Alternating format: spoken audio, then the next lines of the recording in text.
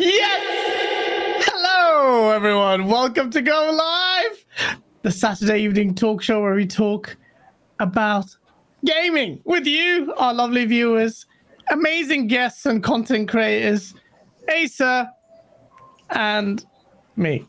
Hi, this is brought to you by Game On Daily. Thank you so much. Smash the like button.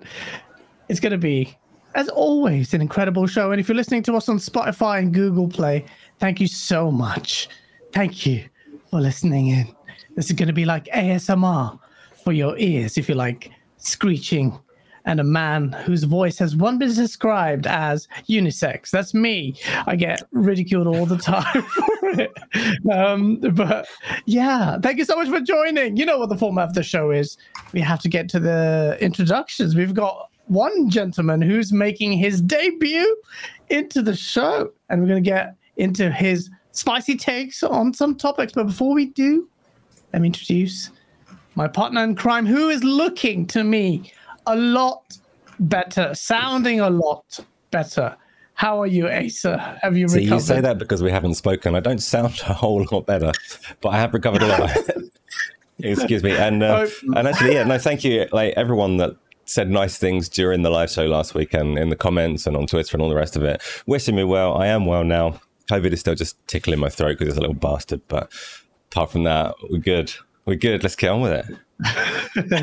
It does last a while, I'll tell you that. The cough, the dreaded cough, last week. So hopefully you recover soon. But it's good to have you back. I can see some life and color in your face. It's you are back, starting to come back to normal. So I'm glad you didn't have the worst of it. Returning to the show, Jason Ronald, son, it is Wandering Touch. How you doing, brother? Always a pleasure to have you on here, man. Thank you. I had the pleasure of being on your incredible show, and now you're here. It's good. And it's nice. Yes, always a pleasure being here. It's always good fun. Looking forward to getting this first time podcast along with BG. So shout out to you, brother. Looking forward to some spicy takes today. I expect it from both BG and Gaz. So we'll see how this goes. Yes, absolutely. Absolutely. This show is not all about pandering. We like critical discourse. Why do you think I got BG here? Although me and BG disagreed here and there, but it was healthy discussion. Normally, it's a lot of shit flinging with people I disagree with, but with BG, it's been quite good. But hopefully we can have some shit flinging because I like swimming in the sauce. BG, thank you so much for coming on here, man. It's a pleasure to have you on. How are you doing, brother? Hey, man, I'm good. Thanks for the invite. For those who don't know me, I guess BG, Broken Games HDR, do Weapon Wheel podcast, a wild, savage, unruly podcast on Sundays with a whole bunch of other degenerates, So, yeah, if you want, check us out on Sundays. And, I got plenty of mild takes. People say my takes are spicy. I think they're mild. I think they're pretty mild. I think they're pretty mild. I've seen your stuff. They're not overly spicy, but because it's dissenting opinion, people take it the wrong way. I've already seen some comments there because we seem to have a strong Xbox following as well on our show. Let's be honest, and that's mostly thanks to me being, bloody blithering Xbox. But also, we do like critical discourse here, so it's really good to have you on here. We always have this, BG, when every time we have a new guest, we kind of very quickly touch into talk about yourself, your content, and your journey in the content creation space. How would you summarize your content to people who may have not seen you before? Man, I was on YouTube since 2013. No, 2008. 2008, actually. Yeah, because I started my first year of college. And that was all the way back in 2008, just because I was bored. That's when YouTube was young and there were no real communities, and it wasn't what it is now with so many people. It wasn't as saturated. I just started then, making videos and stuff like that because I was bored one day in my dorm room and saw people making videos on gaming, and I'm like, I'm good at games, I could do this. And then I just started, and I think I started with Fight Night. I think that was the first game that I kind of covered, and then did some Uncharted games, Uncharted 2 and stuff like that. And just went from there, gathered a following from there, and just never stopped, ever since. So I've been on here too damn long. I feel like I'm an old head around here. Nah, man, we're the old heads here. Even though we've been doing this for about a year and a half, maybe 2 years now, feel like we've been on and off watching from the sidelines. But it is an interesting space. It has changed a lot. You do mention that it's saturated, and even we are finding that as being relatively new entrants into the space. But it is what it is.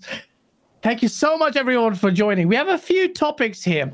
And you can see from the title of the topic this week, and one of the primary reasons I wanted BG here is to discuss this topic, because I think we have a disagreement on this whole value thing and the Last of Us Part 1, which is the remake of The Last of Us. Things happened. I know we talked about this last week, but since then, there were some purported leaked footage of The Last of Us remake, and that kickstarted off a lot of things. Prior to this leak, BG, you and I were kind of disagreeing with each other. You had the view that you said, look, if you don't like it, don't buy it. We need to stop talking about the $70 thing. And my disagreement is we shouldn't stop talking about it.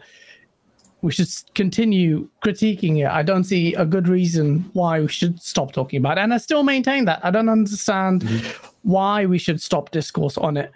Unless, of course, you think there's no value in that. Did you want to embellish on that? Or has your position changed? Because you did have some scathing remarks not scathing, but criticisms of Naughty Dog and PlayStation, but for different reasons as well. But perhaps you want to lay your position out there. Yeah, my stance was never that I think games should be $70 or shouldn't be $70.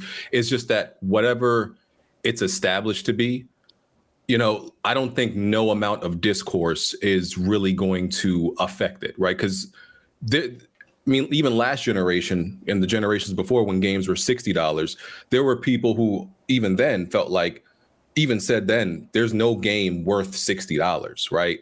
So I just feel like the $70 conversation, it's just continuing from the $60 conversation. And the industry isn't going to go back, because once the $70 price, default price, as at this point, is just going to be, accepted and adapted by the whole industry. And I don't think no amount of complaining we do is really going to, make them change that, because unless they feel it in their wallets, at their bottom line, nothing is really going to change. So I just don't see any point in discussing it, and it's like an ongoing discussion, right? I understand like it being brought up once or twice when it initially happened, but I just don't see any point now, because I feel like, for me at least, when it comes to any other product outside of gaming, I don't complain about the price. If I feel it's not worth it, I just don't buy it. But I feel like because gamers look at gaming as their hobby, they kind of put gaming in this special category where if the price increases or the price is something they disagree with, they go on this campaign to talk about it, and it becomes this long and drawn out like dead beaten horse, I mean, but shouldn't you side with the consumer all the time? I don't think gaming is the only medium where people are critical of price increases. You see it in all sorts of things, but don't you think The Last of Us being at the forefront of this discussion has some relevance? Because this is a remake. And let's establish this. I've seen a lot of wild takes saying it's not a remake, it's a remaster of a remaster. That's bullshit. This is a remake. They've done a lot of work there that I don't think you can deny. Oh, some people may. But The Last of Us comes front and center on this because this seems a little bit more egregious on the price tag for me personally. And I will say this again: if you think there's value in it, go for it. Who am I to dictate whether or not you think that price is justified? I don't like the sentiment being shut down. I don't agree that there's no value in it. And I also would put forward that BG, in this case, The Last of Us remake, is at the forefront of that discussion, because that's kind of stretching out, like it's pushing the boundaries of what's justified, to the point where even you made a video before your last one where you thought, this is a bit sketch. The remake, the gameplay footage just come out. Seems a bit, conservative considering the price.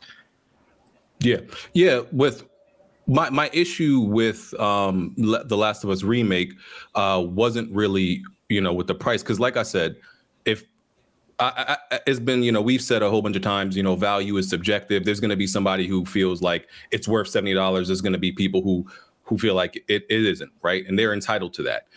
I just feel like, listen, there's a lot of ways around that. You could wait. Games go on sale like in a month. The Last of Us remake is going to be on sale like in a month or two. Guaranteed it's going to go down to $50, right? Mm-hmm. So that's like, there's other ways to get around it if you don't agree that it's $70. So that's why I personally don't care to engage in the $70 conversation. I just feel like that's why I feel like it's a pointless conversation, because it's not going to change.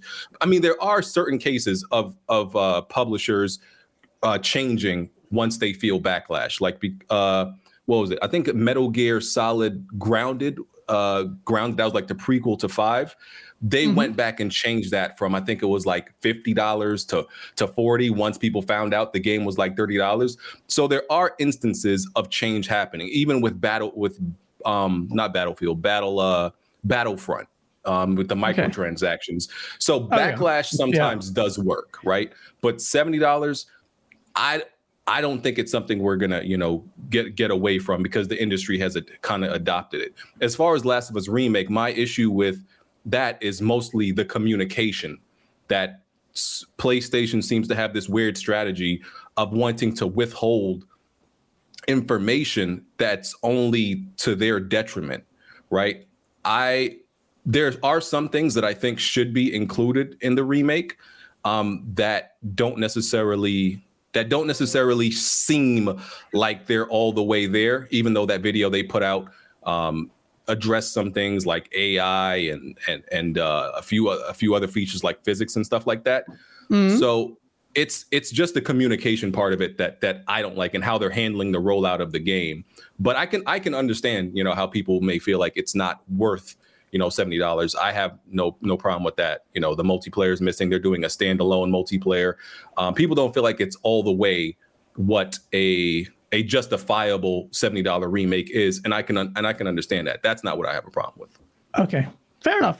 Before I go into you, Dutch, and get your view on that, and whether you have any dissenting opinions on this, let's just quickly touch on what The Last of Us remake is. So this, what the blog post this released this week said. So this is very strange, and in my opinion, quite uncharacteristic of Sony. Very reactionary, and I think BG, you touched upon this in the last video, which was great. And you were talking about your frustration at how Naughty Dog's handling their messaging. They obviously sat on this trailer for a while, and they released this at 8 p.m. your time, which is quite weird on a Thursday or Friday. Might be Thursday, actually, but I don't know. But it says, so over here, with the PS5's powerful hardware drives a host of visual benefits. Ray tracing isn't one of them. But from denser physics with tons of bumpables and chippables. You can see a lot of chip damage and pillars when they're getting shot, so bullets rip apart concrete and environmental objects. Cinematics now transition seamlessly. Motion matching technology means the character animations flow more convincingly. That one is going to be, by the way, when that releases, people are going to take the piss with those comparisons. Intuitively and realistically, or adding another layer of believability to the characters. So that's basically animations. Further, this is, to me, the big one. AI upgrades means that characters inhabit the world in a more authentic and realistic way, such as, and bold, body characters navigating cover to avoid enemy NPC sightlines more authentically. If you play the first one, this was my biggest bugbear with The Last of Us. They have touted, and ND touted it like it was revolutionary AI for this game. But when it came out, I was just bummed by Ellie just breakdancing in the middle of the bloody enemy sightline. They would just ignore her. And a lot of games do that. But they've looking to, and they showed it in the thing that's playing right now, that, the AI have a smart kind of, the buddy will kind of know actually where the other enemies are and move away out of cover not to break the immersion. So a lot of it's that. Then they talked about other things like permadeath mode, speedrun mode, which I don't think a lot of people, apart from those who are speedrunners like Jeff Grubb, will care about. But other accessibility options, accessibility options are great. They just need to be more standard, and I don't think they need to attract a premium. But that's my view on it. Dutch, you heard BG. He said, doesn't think there's utility in discussing the $70 price tag because it's highly unlikely, and I think he's right, that it's going to change. In fact, Microsoft may follow suit. So what's your take on it, on this whole issue?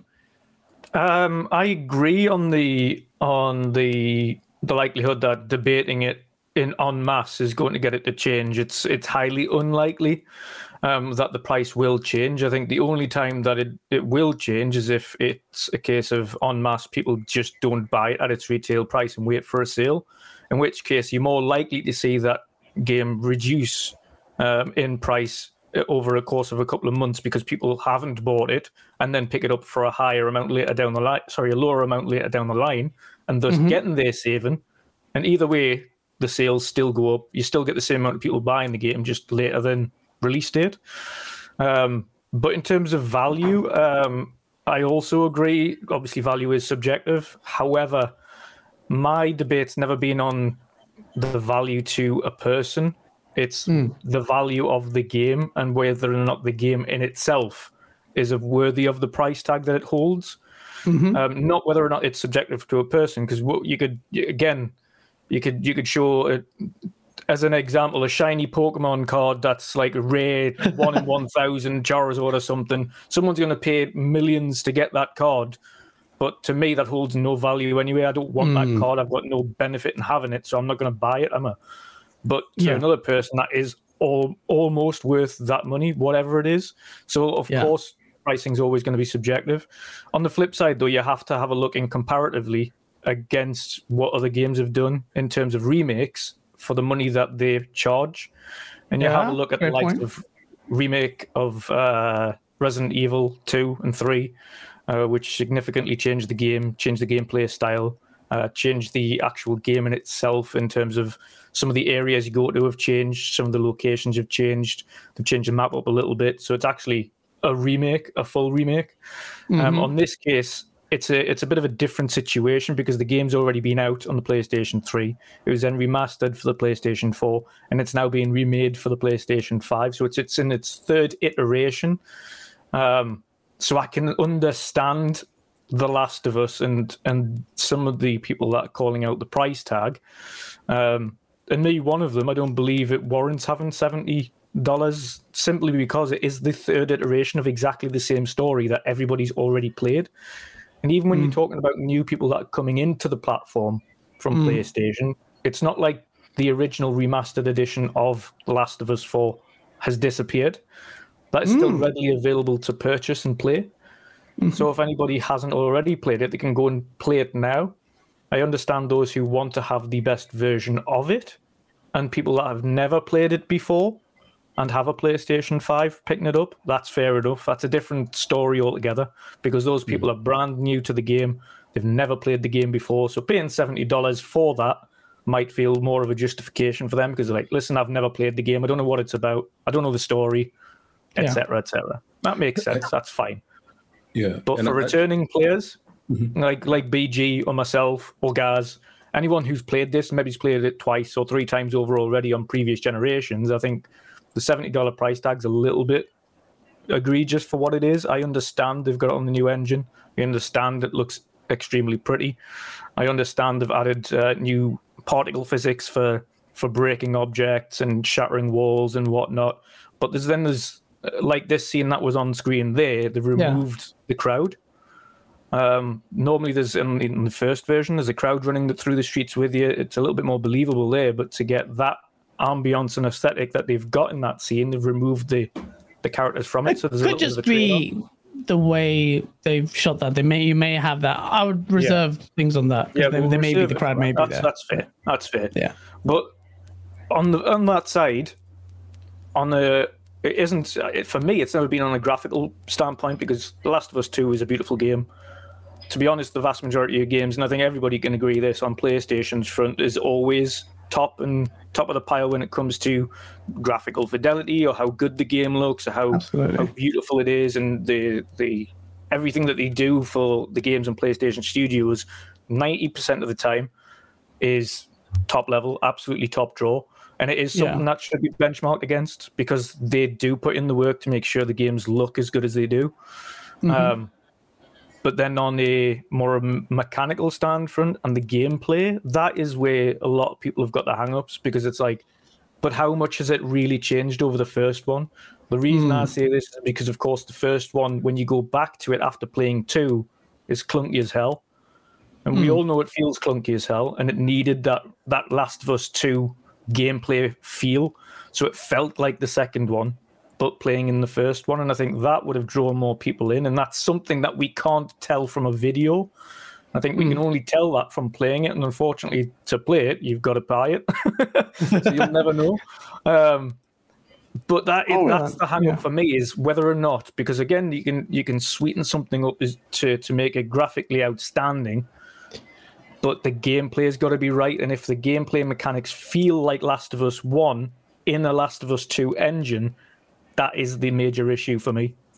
Okay. Well, fair enough. Fair enough. And I just wanted to add, like, you know, with in the wake of Resident Evil 2 remake and, you know, Final Fantasy 7 remake, you know, those set the new standard for remakes because, you know, there are different levels of remakes, right? Yes. Because before those games came out, there was a time when games were being remade, fan bases would be like livid. They would be mad if developers changed anything like gameplay wise or mechanically. There was a time where fans were like, we don't want you to change anything. I just give me my original game, you know, a 1-to-1 faithful remake. And if you changed anything, fans would be upset.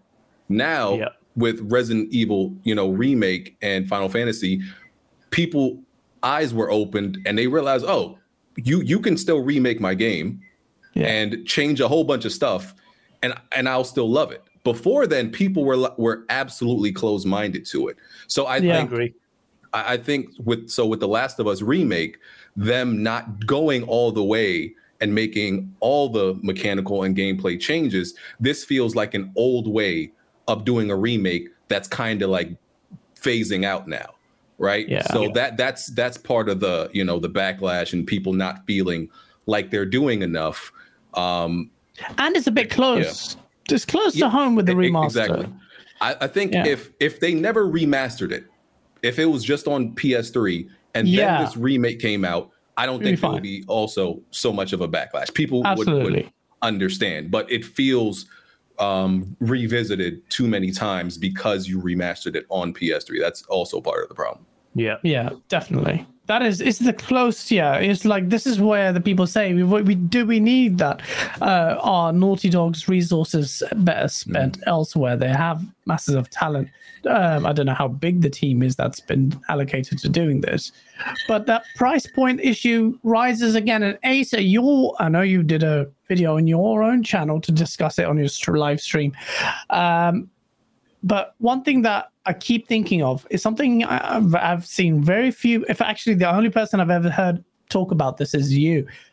The price point being just stuck on these fixed parameters of 70 or 50, but they're not dynamic enough. They don't kind of match the kind of value. I know it seems like they can get away with as much as they can. What's your take on it? Because I find myself agreeing with you, although I'm not good at explaining what you actually said in the first place. Mm-hmm.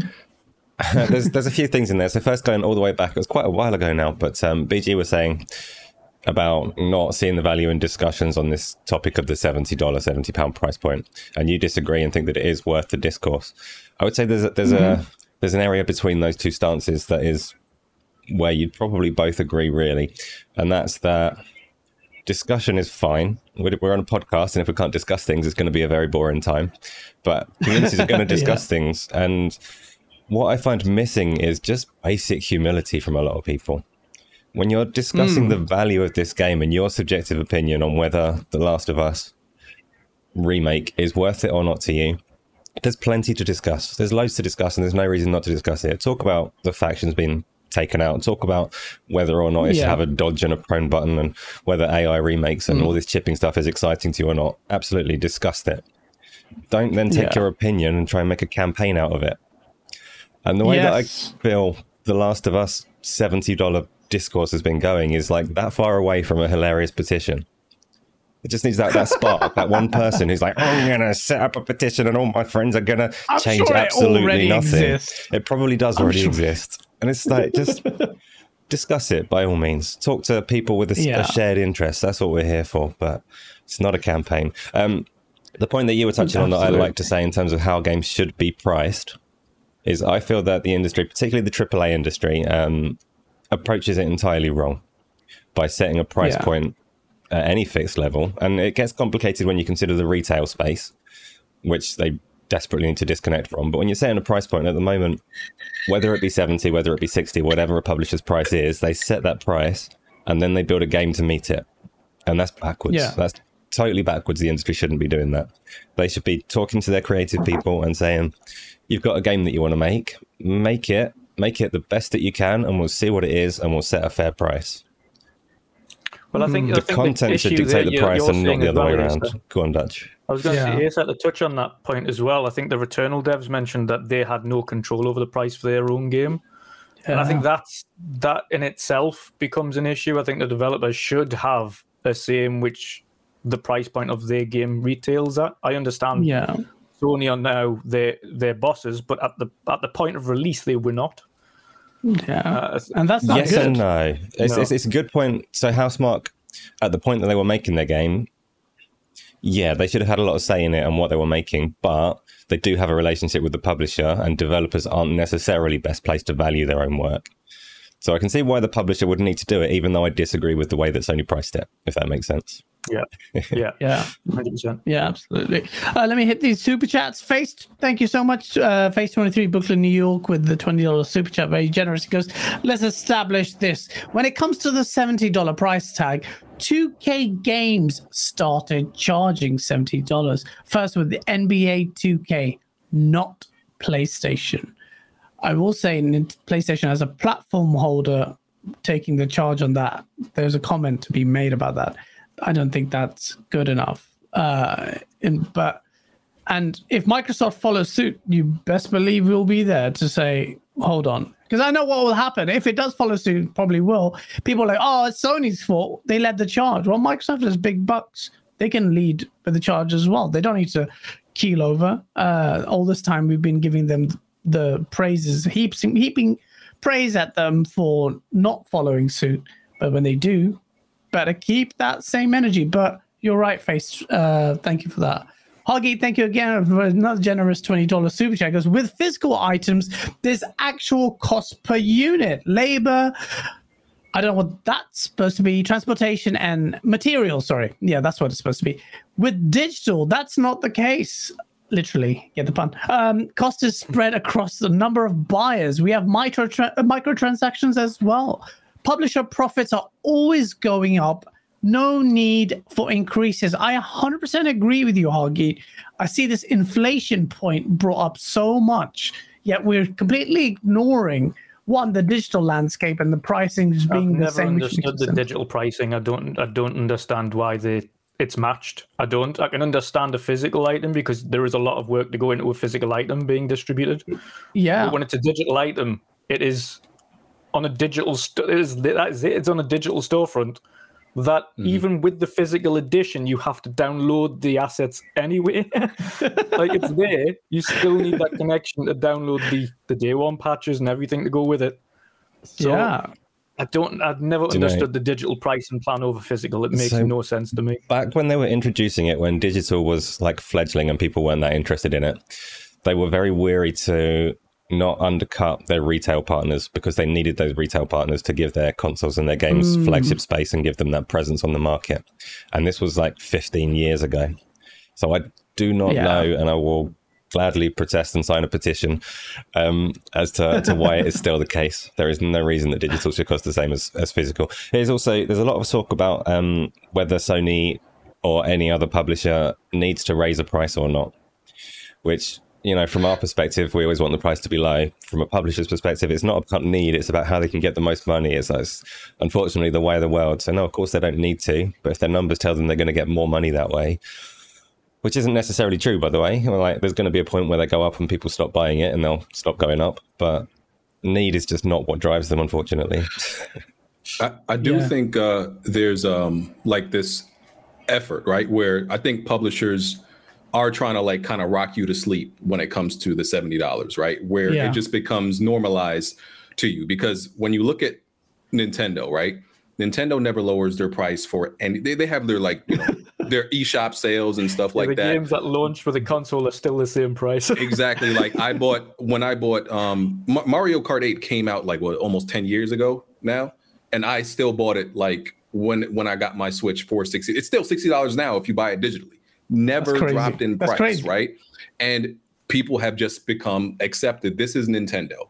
So they kind of rocked us to sleep. It's like, okay, these are Nintendo games. They never drop their price. We know it's not okay, but what are we going to do about it? We accept it. And I think that's what other publishers are going to do. They're like kind of ignoring it, pretending they don't see the backlash. There is some, and just anticipate that people are just going to, you know, fall asleep and accept that this is the future. This is, you know, how it's going to go, and people are just going to adapt to it, you know? So absolutely. This is why unless it affects their bottom line. Yeah. Unless it affects their bottom line, which, yeah, we'll see if that actually happens. Exactly. And that's the thing. I don't think it will, because, and this is why I say it's important to raise your voice on it. I mean, like I've said, I'm a piece of shit when it comes to this thing, because I'm an absolute sucker for microtransactions. So, but that doesn't mean I can't bemoan them. Having spent a lot of money on loads of games, I can say very rarely, if ever has the money I've spent worth it. Retrospectively, I wouldn't spend that money in the game, but that's a problem I have. It's like that gambling mechanic. But I still say, talk with it. You can discuss it. You must discuss it. I can't compel other people to vote with their wallet. Well, I can. This is what I'm trying to do when I'm saying, please discuss it. Don't shut the conversation down. I get it, BG, when you get frustrated. People are bringing up, a lot of it's console warring. Let's be real. Like the same people are arguing against it. If it was Xbox, they'd be arguing for it, and vice versa, PlayStation, all of that. I do agree with that, but I think it's important to take a stand. Funny enough, what I think is more impactful than just the conversation is like when they can measure it somehow. I think YouTube, like, even though YouTube has removed dislikes, you can still see them with a web browser extension. I feel like historically, when something gets a lot of dislikes on YouTube, that seems to drive some type of reaction from these companies more than they remove us. yeah, more than us having conversations on, you know, YouTube or Twitter or anything. When they see like it's 1 million dislikes and only a few thousand likes, that for some reason, because I guess it affects the optics more. They'll react to that though, and the remake gameplay and feature videos do, you know, it does have a good amount of dislikes. So it's possible if those get worse, and then that they do react. I could see that being possible. The problem is not everyone's going to download that plugin, and I know like Cole, he downloaded the plugin. Someone took a screenshot and said he had loads of dislikes, but I know for the chat room service it's complete bullshit. That plugin actually got the dislikes wrong. You showed it to me, but how crazy is that? That there should have been a voice that's saying, hey, YouTube, and this is what Asa, you nailed it on the head. The reason they removed those dislikes was because of companies, not because of they cared about the content creators. They tried to coddle their content creators. It was the big companies and corporates. Naughty Dog, funnily enough, is one of the companies that closed all the comments down for The Last of Us 2 prior to its launch because of the story being leaked and people didn't like that. But you're absolutely right. And it's just, I think it's important we keep talking about it. But Asa, I love your comment in the chat. where I actually just voted for the first option there. I'm trying to bring your top comment where you said if Microsoft increases prices, the added bonus of that is increases the value of Game Pass. And it'll get spun that way. You watch. Yeah, it will probably. It will. That's how crazy the world we live in is. See you there, Fonz. Good to see you there. Cole Eastwood, thank you, man, for the super chat. He goes, most just believe it's far too soon for a remake. It's only been 9 years. I think that's the main issue. It's been just feels too soon. And we're getting so many remakes of things, which I'm not really a fan of. Whereas I'd like to see remakes of other games that are really old. Like, come on, like Vagrant Story, man. That was an incredible PlayStation 1 game. Where's the remake for that? Capcom versus SNK 2, man. At least let us play that. There's so many games, but yeah, you're right, Colt. Shabs, thank you so much for the £5 super chat. Goes, Microsoft goes £70. People have the incentive to go Game Pass. Great show as always. Shabs, did you kind of do what Asa said? Well, no, you didn't, but there is that Game Pass incentive that's there. But ultimately, the price is still, PU kind of forcing people to go to subscribe, if that's the argument as well. But I do see your point. Josh Shrank, thank you so much for the Canadian $5. He goes, what would Microsoft have done if they didn't acquire Bethesda? Even with Bethesda, they've only launched 2 AAA first-party games in over 2 years. Is it only 2? Well, Microsoft has done nothing. We've talked about this in the show. All of it's coming next year. Right now, it's just BS. Microsoft Xbox's output is absolute dog shit, in my opinion. And I know that pisses our Xbox fans off. But what do you want me to do, man? Before we move on from the Last of Us thing, just really quickly, because I don't know where everyone of this group stands on it. And I'll say straight away, for me, with that game, I am not going to buy it for 70. If it got deeply discounted, then I might. Personally, I'm going to wait until it hits PlayStation Plus, which it will eventually, be it 1 year, be it 2. I'm not going to miss out on the story or the multiplayer element, so I've got all the patience in the world. At what point in time, if you're going to, like what price, what discount, what motivator is going to get you to buy it, BG? So I have a share play partner, and we just take turns just buying, any game that comes out day one. So he's already purchased The Last of Us, remake and everything like that. If he didn't do it, would I buy it? Yeah, I would still buy it at $70.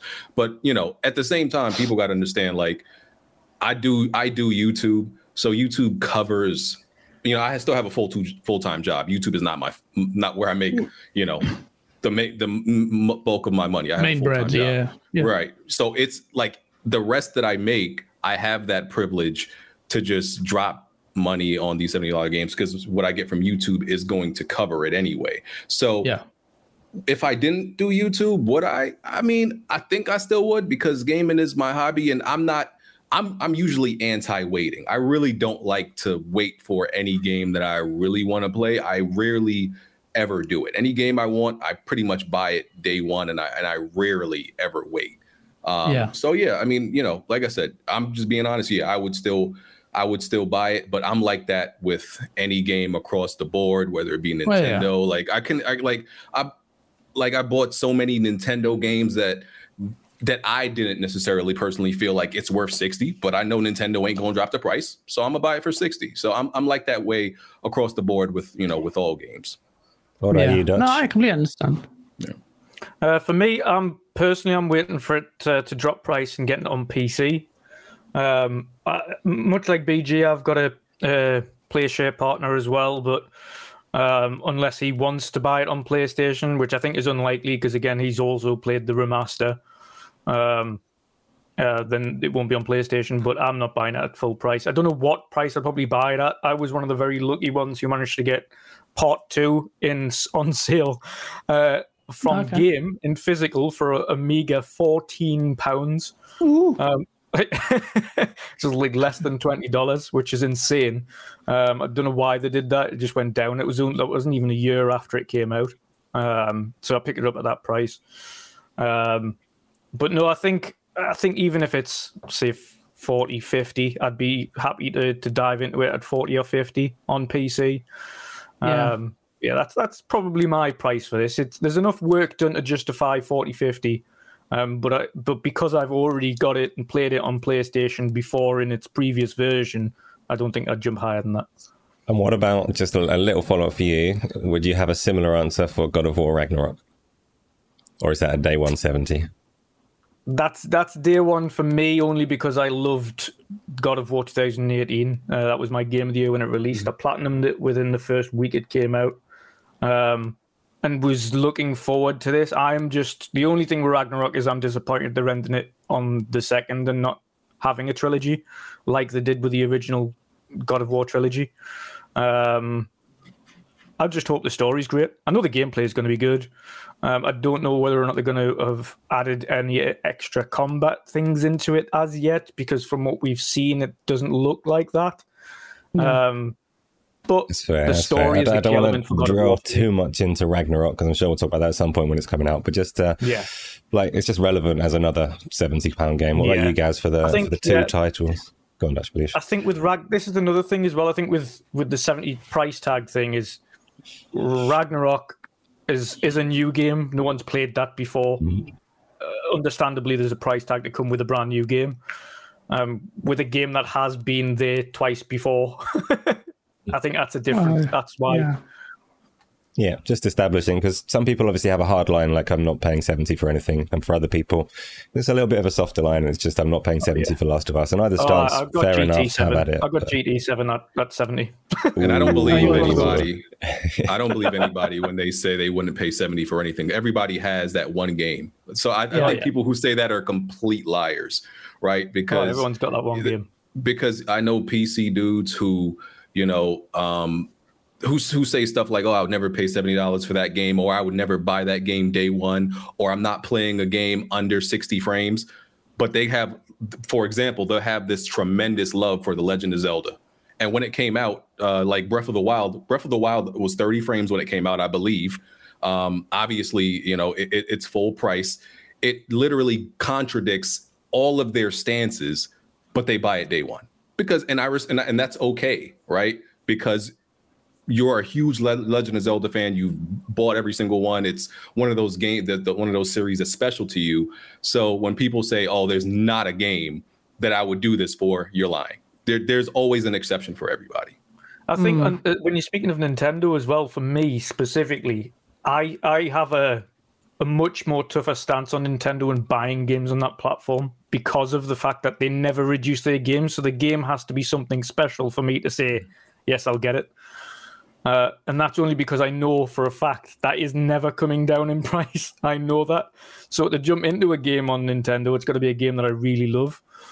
So much like the Marios and the Zeldas and things like that, they're automatic buys anyway. You're going to get those. You're going to get the Mario Karts because that's great fun with everybody, with your friends, etc. There's a lot of value to it.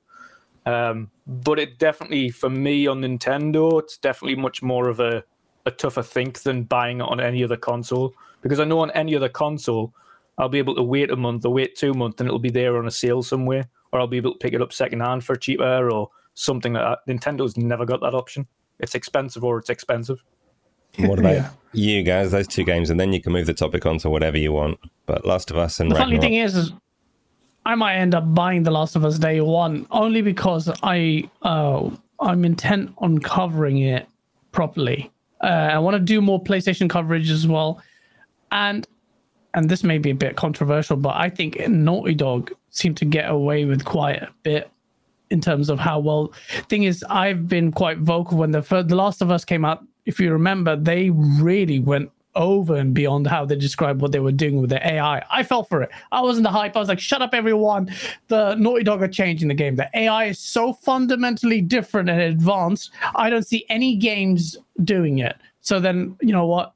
And then when the game came out, I'm like, what the hell? They can't even see Ellie. So that pissed me off, genuinely. I saw that with Uncharted 4, where they talk about in-engine gameplay, where Nathan Drake is coming out of being washed ashore. You see this mosquito in 8K or whatever. But just the visual fidelity was so crazy. And they really benefited from all the hype. This is in-engine gameplay. And gameplay, because the visuals are so good anyway, people forgive them for some I find quite misleading statements. But the funny thing is they get away with it because they're the best in class. So in terms of visuals, because they have, well, I will just also as a takeaway very quickly digress and say, I always see Naughty Dog weighed up against Rockstar. In my opinion, Naughty Dog is here, Rockstar is here. I just do not agree that Naughty Dog are close to the level of Rockstar. What Rockstar do, they take their time, I get it, but what they do is they create the same visual fidelity in a world and with systems and an open world design that even Naughty Dog can't even dream to replicate, in my opinion. Controversial, I know, but I will buy both. Want to cover it, both games as content creators. We have to. I want to cover more PlayStation stuff. I know people will be side-eyeing me, like, Gaz doing PlayStation coverage. It's going to be really weighted and biased, but you'd be the judge of that and see how I do it. But yeah, no, good topics on that, and good question actually there at the end. Ultimately, is voting with your wallet. I'm not going to be doing that because slightly extenuating circumstances because I have to cover it for you guys, and I'm always under pressure. Like, we're not delivering enough content for people who watch us and subscribers. So really want to get the video content out there. Shout out to 366 people watching. Thank you so much. This has been incredible. I see you shit flinging there. Guys, PlayStation guys have come in because PG's here, and Xbox guys don't have to. Actually, you've been pretty good, to be fair, but try not to insult each other. For the most part, yeah. Yeah, for the most part. They'd be pretty good for the most part. But I get it, it's hard. But disagree nicely, please. Sorry to people on podcasts. You may not be able to watch the chat. It's probably good for you. No, but shout out to them. I also want to read the super chats from Hagi, who makes an excellent point. And I think this is something we really need to demand. And all communities, it's the best interest of all communities come together here. Obviously, I doubt this is going to be the rallying call here on Game On Daily on this Saturday evening. But he says, thank you for the $10 super chat. He goes, we don't really have normal market forces with digital. There's collusion amongst all devs and pubs to increase costs without much market consequence.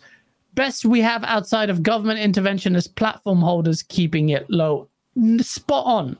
It's only platform holders or one at this time, Microsoft, that's keeping it low. There's a massive fear that eventually it'll follow suit because third parties are getting away with it. PlayStation is going to show. Let's be honest. The Last of Us remake will sell. Or will it sell? Will it sell enough? Because this is very interesting. The Last of Us 2, for a platform that sold massively, didn't sell so well. And someone in the chat reminded me about this. Colin Moriarty talked about it this week. The Last of Us 2 has sold, I think, 10 million chat or gents. If you know how much that is, please let me know. But that's really low for a title of this pedigree, no? What's happening with exclusive? You know, when I did this video where I was critical of Xbox and saying, well, what a shit year it's had, and it needs to get its first party output right. Some commentators were like, well, what is it with you content creators and exclusives? Like, if it wasn't for you content creators, we wouldn't even know this whole exclusive argument. And that's a fair point. And then the market speaks. And although I don't agree there, I still will say exclusives are important. Why is The Last of Us 2 not selling it that high? BG, what's your take on it? The Last of Us 2... I was going to say, I don't know whether or not that's got something to do with the leaks of the critical story parts. Maybe. Yeah. That deterred specifically fans that were absolutely annoyed as hell at the turnout in the story, specifically one key part. That just went, I'm not getting it because like the story's not went the way that I hoped the story would go, essentially. And a few people that then probably just waited and just said, you know what it is. I know one of the key critical story parts. I'm not going to rush out to buy it because it's kind of been spoilt for us. Yeah. On the flip side, of course, it's hard to live up to a predecessor that's done 20 million units plus. The second time round, the third time round, etc. Unless you're doing something dramatically special, sometimes it is really hard to live up to that. And we know, of course, it's emblazoned on the front of the remaster case for part 1. It's over 200 awards. I know part 2 had more than that. It ended up being one of the most awarded games, I think, in history, or something ridiculous. But that isn't, again, that's not emblazoned on the box, unlike the first one. I think that they are far more proud of that first one than they are the second one. It's just a strange, weird thing to be in. And I think it's just because of that. I think the leak itself and spoiling the story deterred a few people. It wasn't the way that some of these mega fans wanted the story to go. Yeah. What's your take on that, BG?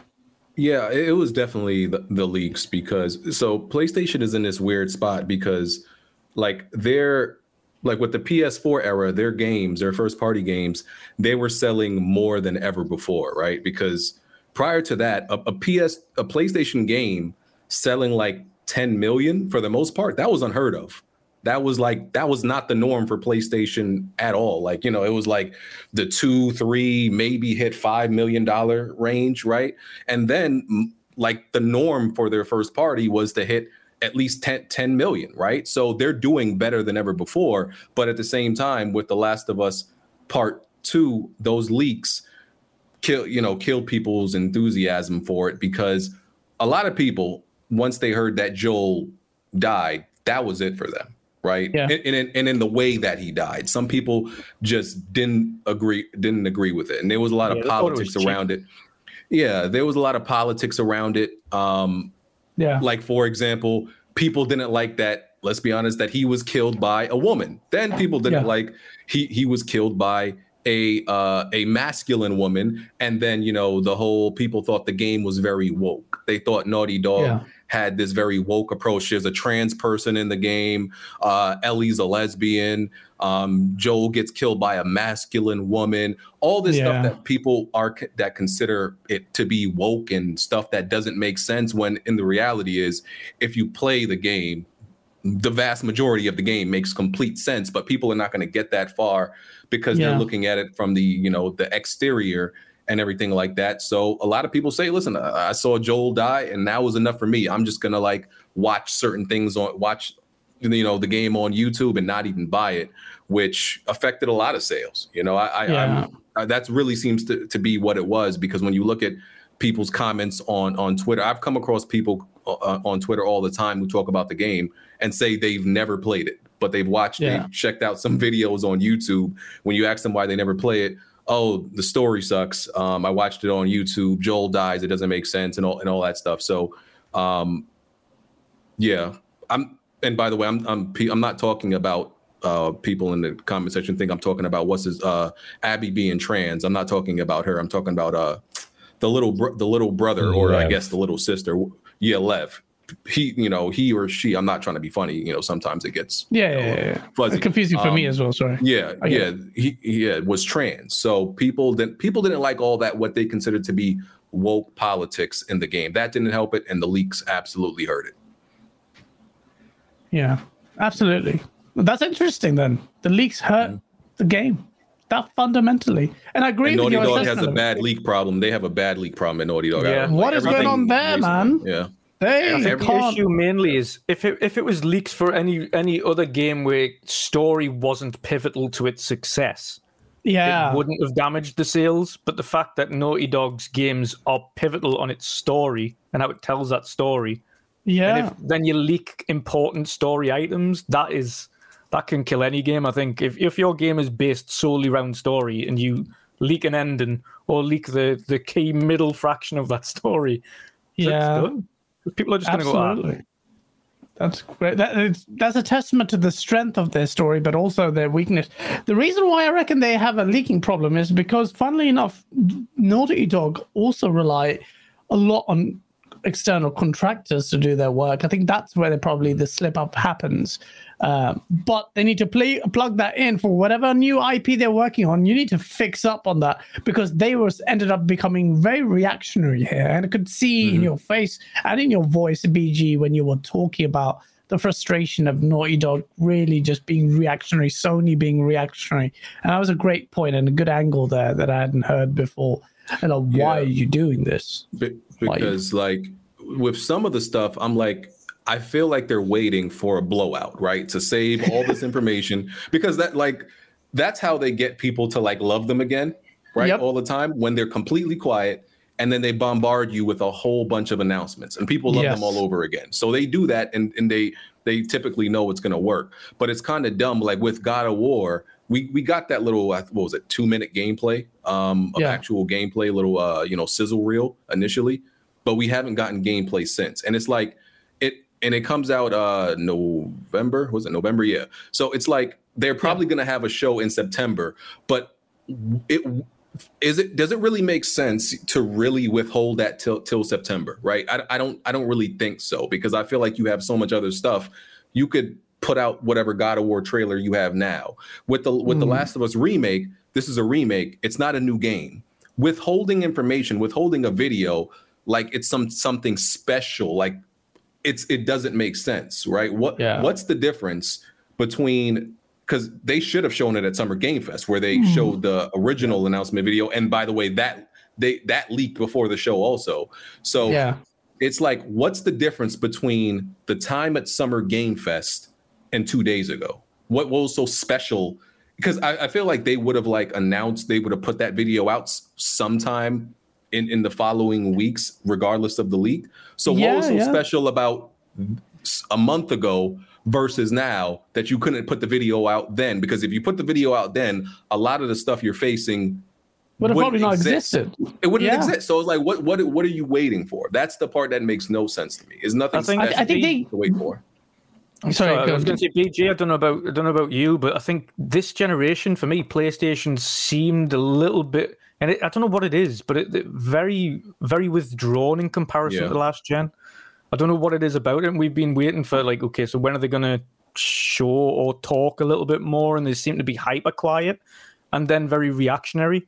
Like you seen with the God of War Backlash, it seemed that ended up being reactionary because people ended up sending them explicit DMs and things like that. And they just kind of just went, you know what it is, and unlike them, just put out a series of Twitter posts and just said, "There's the date, there's the thing." So that's it. That's not like PlayStation. They usually have a big, like you say, a big blowout of information and show everything. And here's a state of play, and we're going to go into gameplay, etc. But instead, it seems like they're being reactionary. They only showed God of War when there was a hurrah about threatening the developers or sending them things. They only showed The Last of Us because of the leaks. Like it seems like very reactionary, and that's unlike PlayStation. We used to see them kind of making their own news, as it were, as opposed to the other way around, being brought to news. I think Jim Ryan's busy counting his cash. I'm joking. Lord Nater, thank you for the $5 super chat. He goes, Sony count bundles as a game sales, and 2020 they launched the PS5. They didn't have the opportunity to boost sales with bundles. So maybe that's everybody counts bundles as their game sales. I mean, I thought that everyone did. I don't know. As well. Everybody does. So I don't understand that. Super chat, but perhaps you want to clarify. You don't have to super chat. Some of the comments in the chat are hilarious. A lot of people disagree with you, BG, in the chat that the story made sense, but then that's a whole different. I've gone down that rabbit hole a million times, right? Listen, let's not do that. All I'm going to say is there's certain notes in The Last of Us. Like the one thing I think Naughty Dog, the mistake they made in that game was putting certain things in notes that you have to find, right? And like Halo problem. Yeah, these little collectibles. Because if you read all of those things, it explains a lot of things that people would say doesn't make sense. But you shouldn't leave that explanation in those notes in these collectibles, because people are going to look at that as a plot hole. So that's a mistake they made. Like, people say, Joel would never go off with a stranger. He would never trust a stranger. He has plenty of times. There people that sometimes go over their head. Joel has trusted strangers several times, and he's shown that.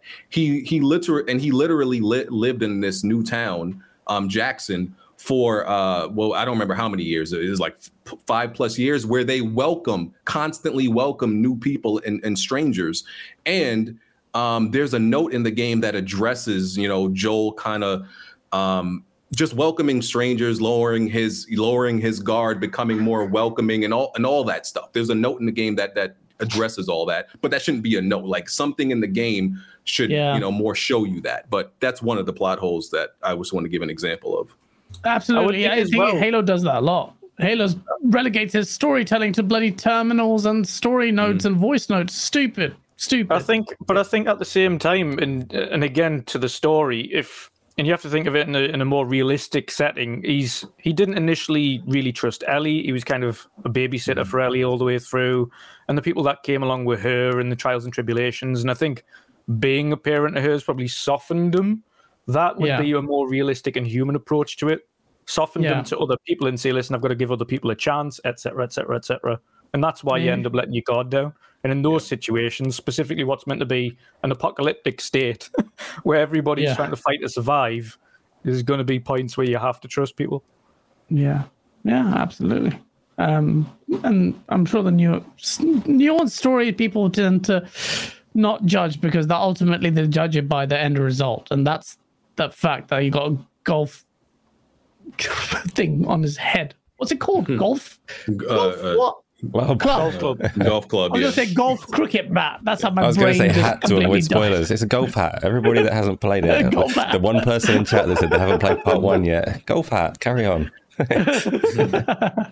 Red Wolf, thank you so much for the $10 super chat. Because can't watch live, just want to throw your support your way. Thank you so much for that, Red Wolf.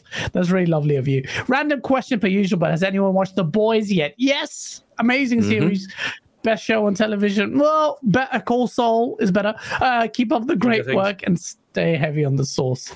Yes, The Boys is great. You'd have loved the Sauce video where I did a little Jim Ryan as Homelander. So, yeah, shout out to Red Wolf. Thank you so much for that. Great show.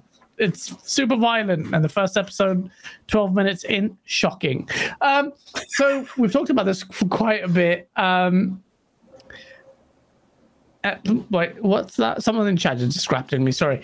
Xbox at Discord. Now, this one kind of took everyone by surprise because I think Sony bought some shares in Discord, and then Microsoft comes out and boom, Xbox has Discord voice chat before PlayStation does. How does that happen? I don't know. But ultimately, I think everyone's going to end up following suit. But I was quite surprised by this. And to me, this is a big thing because I play online mostly. And crossplay for me is a big thing, and Discord voice integration. This is actually a voice chat integrated into Xbox is going to be a big thing. So yeah, shout out to Discord. They're making waves there, and hopefully this makes its way to PlayStation soon as well because that's where I need it to work. But yeah, Dutch, are you excited by this? Do you play on PC or do you do crossplay a lot? Does that make a big difference to you? What's your take on it? Yeah, so obviously we've got a Discord. I do play on PC. Obviously got an Xbox, got a PlayStation. I think the major benefit here is cross-platform party chat. Of course, being able to have somebody playing on the PlayStation or Xbox or PC, playing whatever you like, and being in that party and speaking to each other is a huge bonus. For everybody, to be honest, because of course we've got people on multiple platforms that we're friends with, that we might want to be jumping in there and just having a catch up with, but they're on PlayStation, you're on the Xbox, and you can't talk to each other whilst you're both doing that at the same time. Annoying. Yeah. So having this nice cross-platform integration where you can essentially be on anything, whether it be on mobile or console or PC, and talking to each other is awesome. And then I thought about it from a selfish content creator point of view as well, and thinking, in terms of the podcasts that use Discord as a voice chat medium, being able to integrate more people into a Discord podcast from a console platform, them not having to have mobile or PC setups to be able to jump into these shows, we'll be able to do that again as another integration platform. So more people will be able to partake in things like those discussions if they choose to. So there's many angles to it. I would love to see a point in time where you can get the video chat capabilities from Discord onto platforms as well. For instance, if you're playing a multiplayer game, he just called you a pervert. If you're playing a multiplayer game, for instance, and you're used to live streaming with multiple friends on on console, etc. Like Acer, if you're playing a multiplayer game, for instance, being able to jump into Discord, have 2 cameras on screen with the person you're playing with and you, and then just streaming directly from the console with no extra effort, and having the 2 cameras and voice chat and gameplay all at the same time. Yeah, that also adds another level to it as well for content creation and streaming. Absolutely. There's levels to it. There's ways that can potentially increase that and implement it. But I think as a base, being able to then, I think it's the reason it's coming out on Xbox sooner, I think, is it's potentially easier to integrate into the UI than it is over on PlayStation. I think once PlayStation have it linked up, it's going to be a game changer for just being able to socialize with anybody, no matter where they are. Yeah, I'm sorry. I'm laughing at Sebastian Cooper's comment. He goes, "How did you manage to get the bad guy from God of War 2018 on your show?" He is right, though. You do look like him a little bit. BG, are you a massive online player? Does Discord integration to console mean anything to you? Yeah, I'm usually in Discord, all day, usually hopping in. I'm in a bunch of people's Discords that I know. So we're usually, talking in there. Discord coming to consoles is, really rest in peace to in-game chat. We lose out on a lot of, I'm sure, amazing moments, due to the fact that we don't have to use in-game chat anymore, even though, it's extremely toxic. Chat. Yeah, going back to the Modern Warfare 2 days, y'all know how that was. That was wild. I missed it though, but it was wild. I would love to see the modern community try and play in that chat these days. It would be meltdowns. Literally. The new gen is not ready for that. At all. That was peak online gaming. That was the Wild Wild West, literally. Like, as soon as you got in the lobby, just toxicity. But yeah, it's a good thing that it's coming to consoles and everything like that. Makes things a lot simpler, so you can use it on PC, use it on the consoles easier to communicate.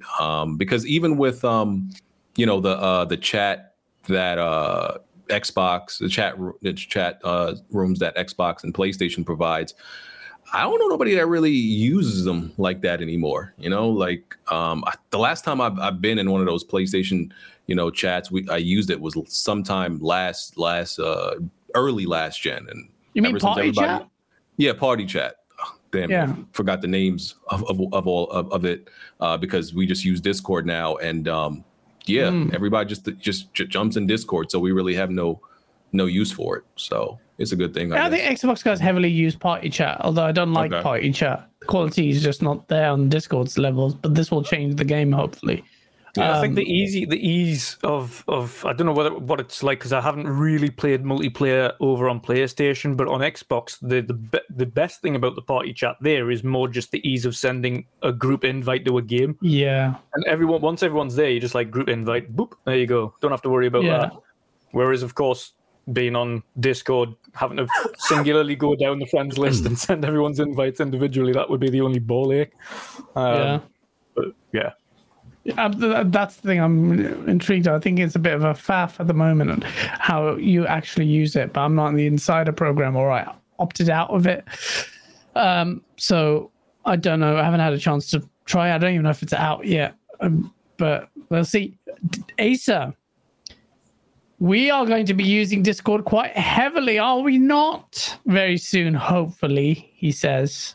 What's your take on it, though? Spoilers. Yeah, we do have some more things coming up, some more shows that people might be able to get involved in. That's going to be a lot of fun.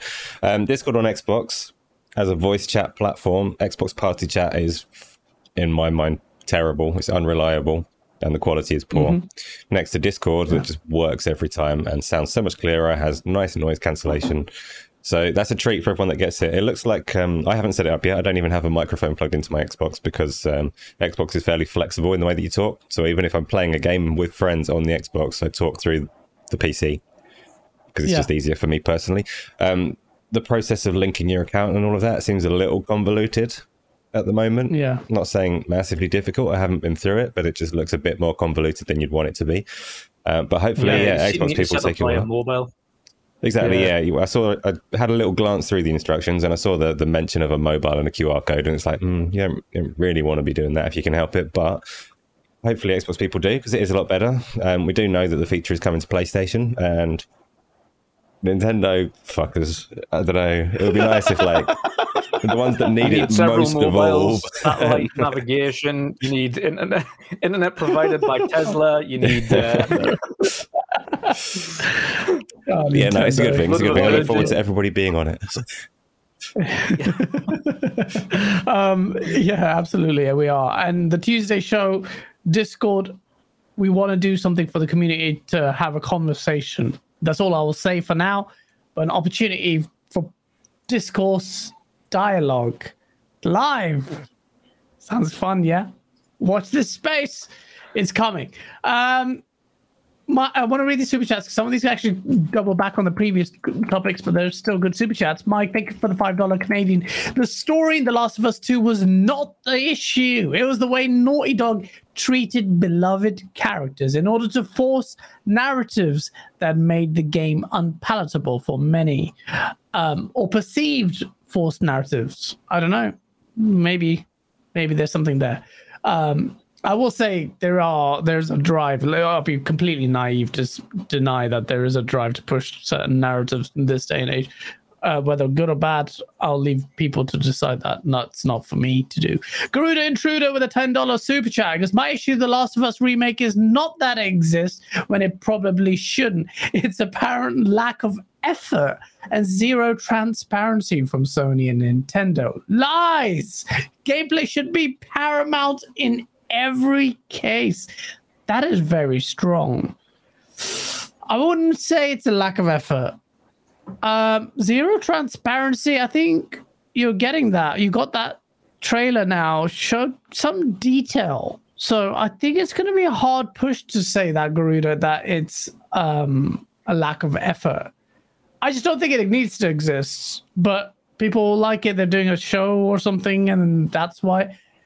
I will say I do feel like they're chasing the money a bit too hard with that one, because if you follow the development path of it, it was actually a small team that was creating. They wanted to tackle this project, and they wanted to tackle Uncharted remake, if I remember correctly, and then this turned into The Last of Us, and then Sony said, you know what, let's just use ND to make this. It'll net more money. We'll get it money quicker. And I think, obviously, I'm paraphrasing here, but there's a bit of truth in what you said there, Garuda, in my opinion. But, well, we'll let the chat decide. I don't want to digress, but that's a very good super chat. Splendiferous, thank you so much. Wagwan, brother, you good? He goes, my best friend, Aso. What's up, bro? Wise man. Bruv, didn't even say hi to me. Splendiferous, what's going on? What's going on, bruv? Yeah, how dare you? But thank you for the super chat. Shout out to over 360 people watching. Please smash that like button if you're enjoying the chat. So Discord is coming to think. This week, I saw so much shit flinging.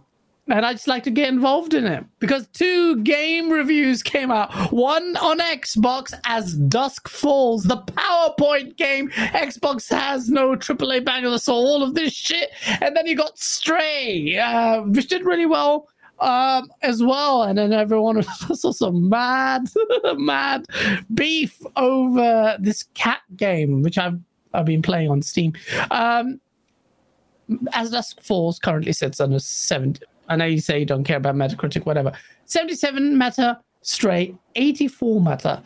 I will talk to both gents about this game. Stray, to me, more exciting. Obviously, better critical reception. BG, have you played Stray? Yeah, I've been playing it, kind of playing it right now. While we were doing the podcast, I just, got that trophy where you have to sleep for an hour, but you have to keep your controller on. So that was actually a good time to do it. Oh, wow. Yeah, kind of dumb trophy. Achievement right there. Yeah, I've been playing it. I like it. I have 2 cats. I grew up always having a cat. So I'm an owner. So of course, I've always thought this game was the concept of a game where you play as a cat was just a no-brainer, right? I'm shocked someone even took this long to come up with it, right? Because you've seen simulators, even though this is more than a simulator. You've seen Goose Game. What's that other Goat Simulator, and they're popular, right? They cost probably next to nothing to make, and they sell millions and become very popular.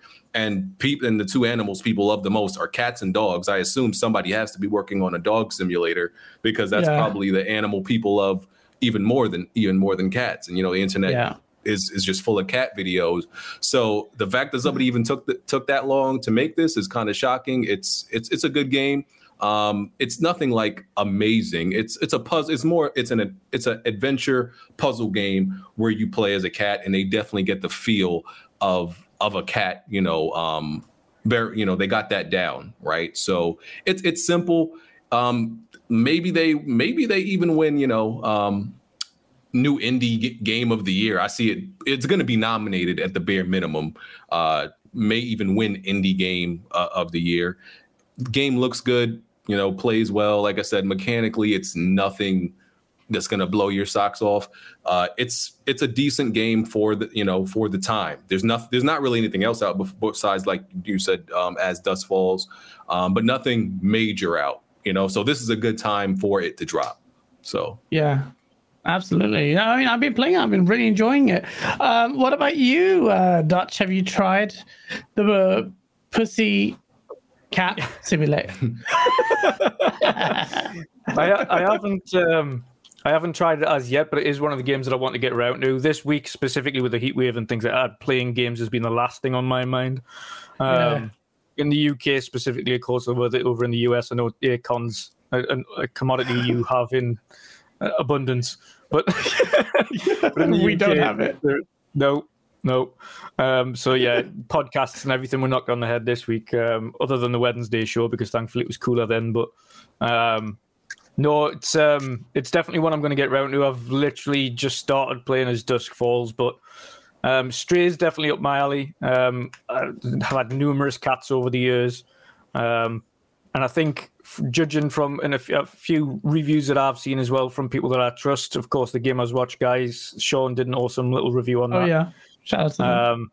And I think the feel of it, and being a little shit like cats are, where you can just knock things over or just tamper things and scratch the floor and just wind up people, is essentially the feel that you need to get from cats, because that's what they do best. I think the look and feel that they've got of the cat is on point. I think they've done a really great job with it. I love the fact that it's in a dystopian world, and it's not in like set with real humans and things. That adds another kind of level to it as well. I love robots kind of vibe. Yeah, it's love interesting. that robot. Sorry, I like the way they've kind of implemented some form of combat to it with his backpack and that little thing that follows him around and can get rid of those leech things that jump on you. It's certainly very interesting, and BG makes up a great point. I think this year specifically is probably where the indies have stood out again, above all else. It's going to be, there's a lot of strong indies coming out this year. Stray is one of them. So yeah, I really hope it does well. It's certainly a good game to be getting into when there's nothing. Like everybody, I've seen some weird takes. I've seen some guy that was playing it, and he was like, yeah, but I started playing it and I thought, how old am I? And then turned it off. It was like, well, just detach yourself from the whole age thing and just enjoy playing a game, and don't worry about what anybody else thinks about what kind of game you're playing. Like whether that you make feel like a kid or not. Ultimately, this hobby is making you feel a little bit younger as it is. That's why we keep doing it. It's staying in touch with that kind of child side, should we say. Absolutely. Get away from all that. So enjoy it. Enjoy the little things. It's not a big game, but it has it's multiple ways you can do it, multiple ways you can solve the problems. Yeah, it's good. Yeah, absolutely. Asa, does Power Wash Simulator make you feel young? Because that's selling like crazy, like Steam top. It's beat Halo Infinite in the most played. Well, that's not saying much at this point. But have you played Stray? I love shit on Halo because all the Halo stands get really pissed. Have you played Stray or As Dusk Falls? Either one of them? No. Stray, I am unlikely to ever play. Nothing about that game appeals to me whatsoever. And it's the bad kind of puzzles, like try and interact with the right thing. And it's got stealth and limited freedom of movement. And to me, it looks terrible. If you're enjoying it, by all means, like, play games that you like. That's fine. Everyone's going to like different things. I do not like Stray, despite having never touched it. Sometimes you just know, right? You can watch a trailer and you just know that that's not a game for me. That's not a game for me. As Dusk Falls... Would you play Dog Simulator? Would I play Dog Simulator? If it was a completely different game to that, if the dogs were more lively than that cat... But if it was a stealth dog game, no, I would not. Not stealthy. Ace hates stealth, by the way, BG. He has an intolerance to stealth. I do not like stealth games. I love stealth. Yeah, I love stealth. I'm too good at it in real life that games are just not satisfying to me. I'm a sneaky man. So you don't like Splinter Cell? No. Oh man. I know, it's disgusting. Disgusting comments there. As Dusk Falls, we've had this conversation before on Splinter Cell as well. It gets messy. As Dusk Falls, I'm more mixed on the trailer. Like, the art style doesn't do it for me, but I like branching story games like that. I like a bit of narrative sometimes. Sometimes you want a game that's a little bit more like action focused, gameplay focused. But sometimes I like to sit down and have a good story. So I will get to that one at some point, but I haven't yet. Yeah. Absolutely. I will try both. I'm playing Stray now, but I want to try As Dusk Falls. Not really exciting, but we'll see. Flash, if Halo does a comeback I want you to keep the same energy. Flash, if Halo makes a comeback, I will paint the walls in this room without paint. They can guess what that means. I want Halo to do well, man. So I pray for the day it does. But I will keep calling out 343 on their bullshit. Splendiferous, thank you for the $2 super chat. Gas, come on now, man. You know you're the big man. Wagwan. All right. I get sloppy seconds from you, bro. When are we doing this party chat thing, by the way? We'll see. We'll see.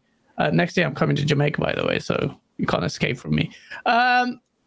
Forza Horizon 5 Hot Wheels got released this year.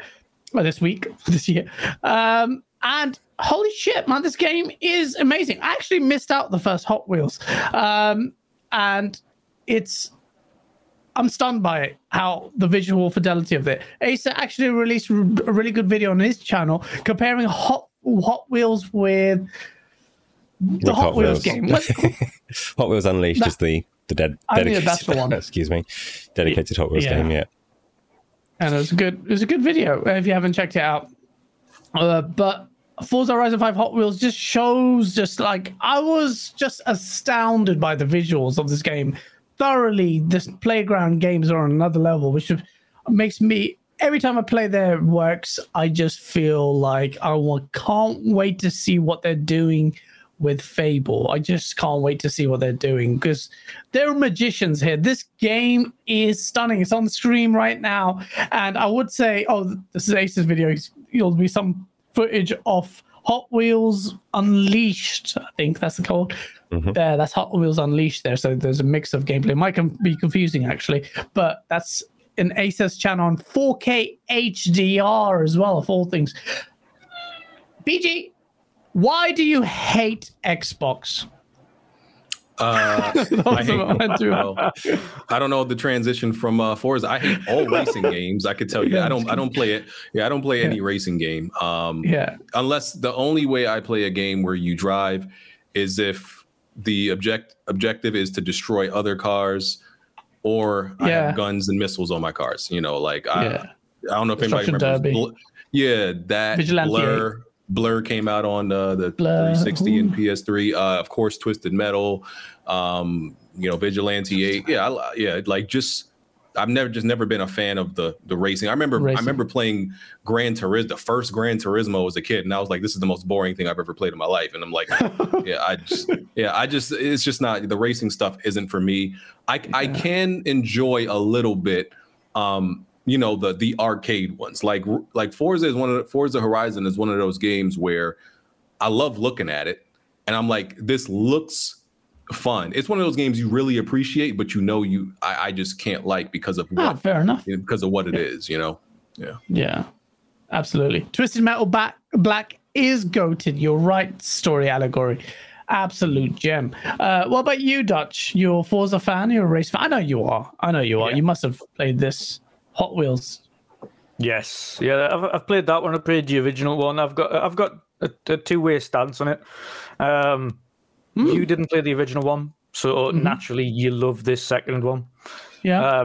I played the original one, loved it. Played this one. It is great. Don't get us wrong. It looks beautiful. It's 4 times the size of the first one on Forza Horizon 3.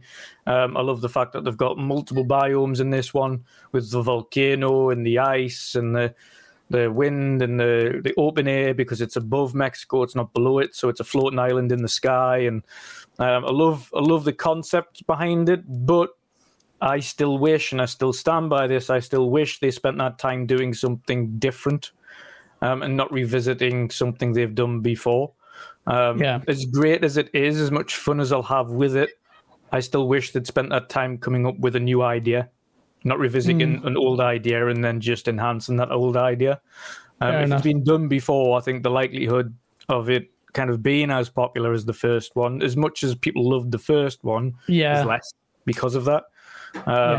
Again, not to say that I won't enjoy it. I'll still play it. I'll still finish it. But I wish they spent that time creating a different thing. They've done Hot Wheels, they've done Lego. Let's see what else you can come up with. Let's see what other ideas you have. Yeah, a really good shout. They should do something fresh there, but I haven't experienced, so I'm obviously loving it. But I do take your point on board. I did think, what can they do next? But yeah, it's quite interesting. Asa, you obviously enjoyed both Forza Horizon 5 and Hot Wheels Unleashed. But I think what's your takeaway from that for people who haven't played it?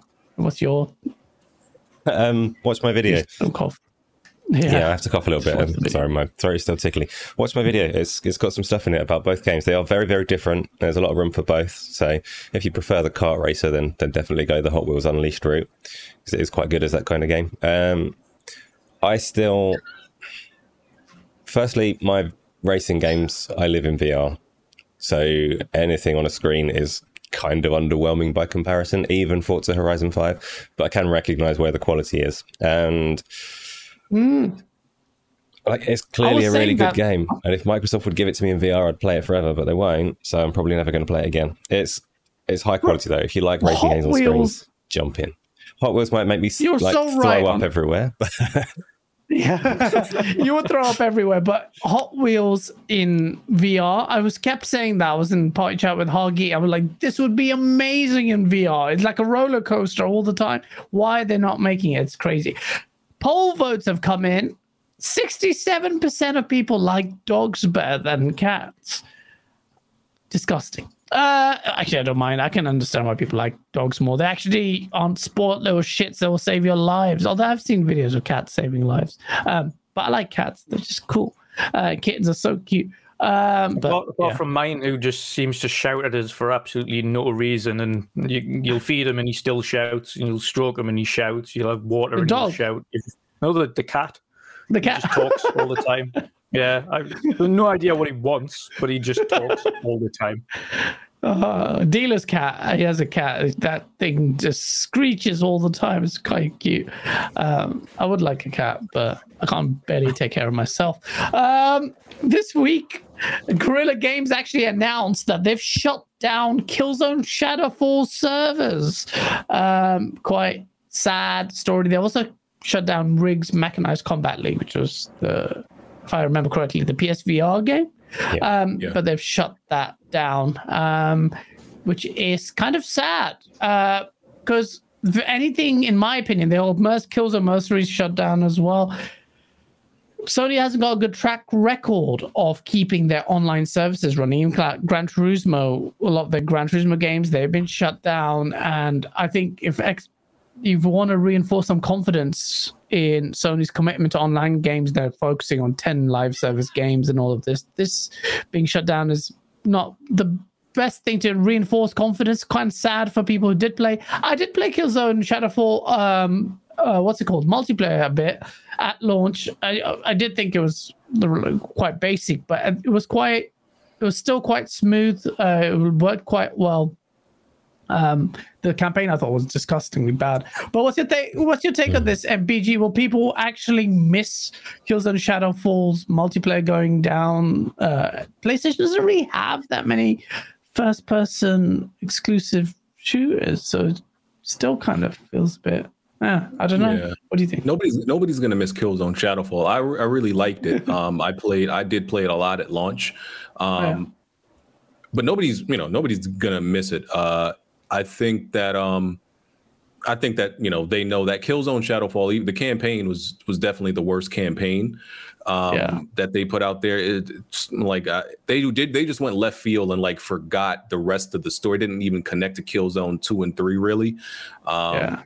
And I think the multiplayer is probably one of the best, maybe tied with 2. I liked it that much. 3 was kind of like janky and all over the place. 2 was really good. And Killzone Shadowfall's multiplayer was kind of, it was pretty underrated to me. And but nobody's gonna miss it. It had its time. That was a launch game in 2014. It had its time, but nobody's gonna miss it now. And now they're working on some new live live service games. What they say 10, and I expect 2 or 3 of them to be like first person, because Deviation is working on a first person game, and Haven that might be first person. I don't know, but they're making some first person games. I always thought that they should have. They don't usually go back to older IPs, right? But I think that them developing a Killzone game right now, not a Killzone game, a SOCOM game right now would make sense. And would kill it. There's indications because they hired what studio? Guerrilla. Guerrilla hired a whole bunch of people from the Rainbow Six Siege team. You're only going to hire those people if you're working on something some type of strategic tactical shooter, because otherwise why are you hiring a bunch of them, right? And the only game they've owned in their history like that has been SOCOM. So I believe that's likely to come back. It should, but I also believe that they should make a multiplayer only, either Resistance or Killzone, because the single player for Killzone is definitely dead. No point in revisiting it. You kind of killed it with Shadowfall. Resistance, I think you could, if you wanted to, you can come back with a single player and multiplayer, because people liked both. But it's funny because I've always had the conversation: what do people like more? What do they enjoy more? Outwardly, I've always say people have this dislike for how Killzone played, and they like Resistance more. But when I've done like polls and stuff, it's always kind of even. So I'm not even sure what people actually honestly like more nowadays. But they should bring back SOCOM and. But Resistance and Killzone is unfortunately dead, but I think they should just bring back a free to play of one of those at least, though. I agree with you. I think. Excuse me, not free to play, just multiplayer only. Yeah, go ahead. Multiplayer only. Yeah, no, I agree with you. I think they desperately need it. It's quite interesting what you say about hiring Rainbow Six devs. I think SOCOM is coming. I think it's a matter of time. There's a lot of hype for it. That kind of game can do really, really well. And they need that. I always felt Killzone never really hit its potential. I know Killzone 2 is lauded well critically and all, but there was the weight of that game. There was something to be had with Killzone, and I just feel like Guerrilla Games, just if they gave it one more go, maybe. But they tried quite a few times. I don't know. Blaze, I see you in the chat. Sharmuta, thank you so much for the $10 super chat. Because my guy BG, Gaz, Aces, plural. Thank you for that, man. Just appreciate it. Good to see you, Blaze. Crazy guy. Dutch, do you have anything to add on Sony shutting servers down? Whilst then, maybe this is. Who's going to miss this? Really? Yeah, I think it's ultimately inevitable at this point, to be honest. And I think the key thing, as BG touched on there, is they have other games in development. Right now, they probably looked at the player numbers. It was probably sub 100 people or something playing that game online. I don't think there would have been many at this point playing Shadowfall online anymore, or Rigs for that matter. I've not seen one person speak about Rigs. I don't know if anybody, BG, did you even play Rigs? I never touched that game. No, I couldn't play the first iteration of PSVR. It made me sick. Yeah. Oh, yeah. nauseous. So it's understandable that they've shut those down. I think player numbers would have justified it as well. And of course, we know server costs, etc., for keeping or maintaining player numbers and servers that don't have the support required. It's inevitable. We know across the board when things eventually get to an age, they do turn them off and they say, right, it's end of, let's move on. And again, like you touched on, it was a launch game for PlayStation 4, so it makes sense now, coming into a new generation entirely, 2 years into it almost, and it is time. And I think, as he's mentioned, I think SOCOM's going to be that next FPS that really goes there. Really hope so. SOCOM is due a revival, a fitting one as well. I hope it does well. I think we've all said it previously. I think one of Sony's only missing points now is a good FPS that they have in-house. We know they now have the team from Destiny. If they collaborated with the guys from Bungie on a new game, they would have one of the best playing FPSs on the market. And I think that's probably something we're likely to see going forward. We know Bungie's current games are going to remain multi-plat, but that's not to say they won't work on a first-person only Bungie first-person shooter. Why wouldn't you put that talent to use? And I think they're going to. Definitely will. They definitely will. Exactly. Sony will 100% use Bungie's talent. That's why they paid so much for them to use elsewhere. They're going to extract the value out of those guys. I was going to say they've seen the benefit in having a really popular FPS as well. And I'm not talking about even first party. If you have a look at Destiny, if you have a look at Call of Duty, if you have a look at all the other first person shooters out there, including your favorite that you never put down ever. Yes, the Apex. There's value in it. There's obviously a huge player base and a huge want for a decent FPS game with good gunplay, and it's paramount that you have to have good gunplay. We've seen both Battlefield and Call of Duty struggle this gen so far. Battlefield starting its resurgence, but it's all too little too late in some circumstances. And Call of Duty really need to knock it out of the park with the next one. But regardless of how bad it is, the player numbers either come back or remain with both of those franchises. So I think PlayStation see that. They'll see that. They'll have a brand new FPS, eventually unlock that potential, and then they'll have another one checked off. They've got the Japanese, they've got the RPGs, they've got the Western single-player games, they've got the racing game. I think it's just knocking it out. They've got their own fight. Well, they've got fighting games, of course. Now it's that again, but they've got fighting games. They've got Japanese fighting games that we don't have. So it's ticking off that box. Xbox are doing the same thing. They're saying, "What are we missing? That's what we need to try and achieve." PlayStation will be doing the same thing. Okay, right. We'll shut these servers down. We know we have other things in the pipeline, so. Makes sense. Until then, play Call of Duty, play Battlefield, play whatever. Yeah, absolutely. They will. No one's going to miss those, really. It's just a case of them just reprioritizing things. So, yeah, absolutely. I'm interested to see how Bungie works and the Sony headquarters, because they're going to be working hard to help.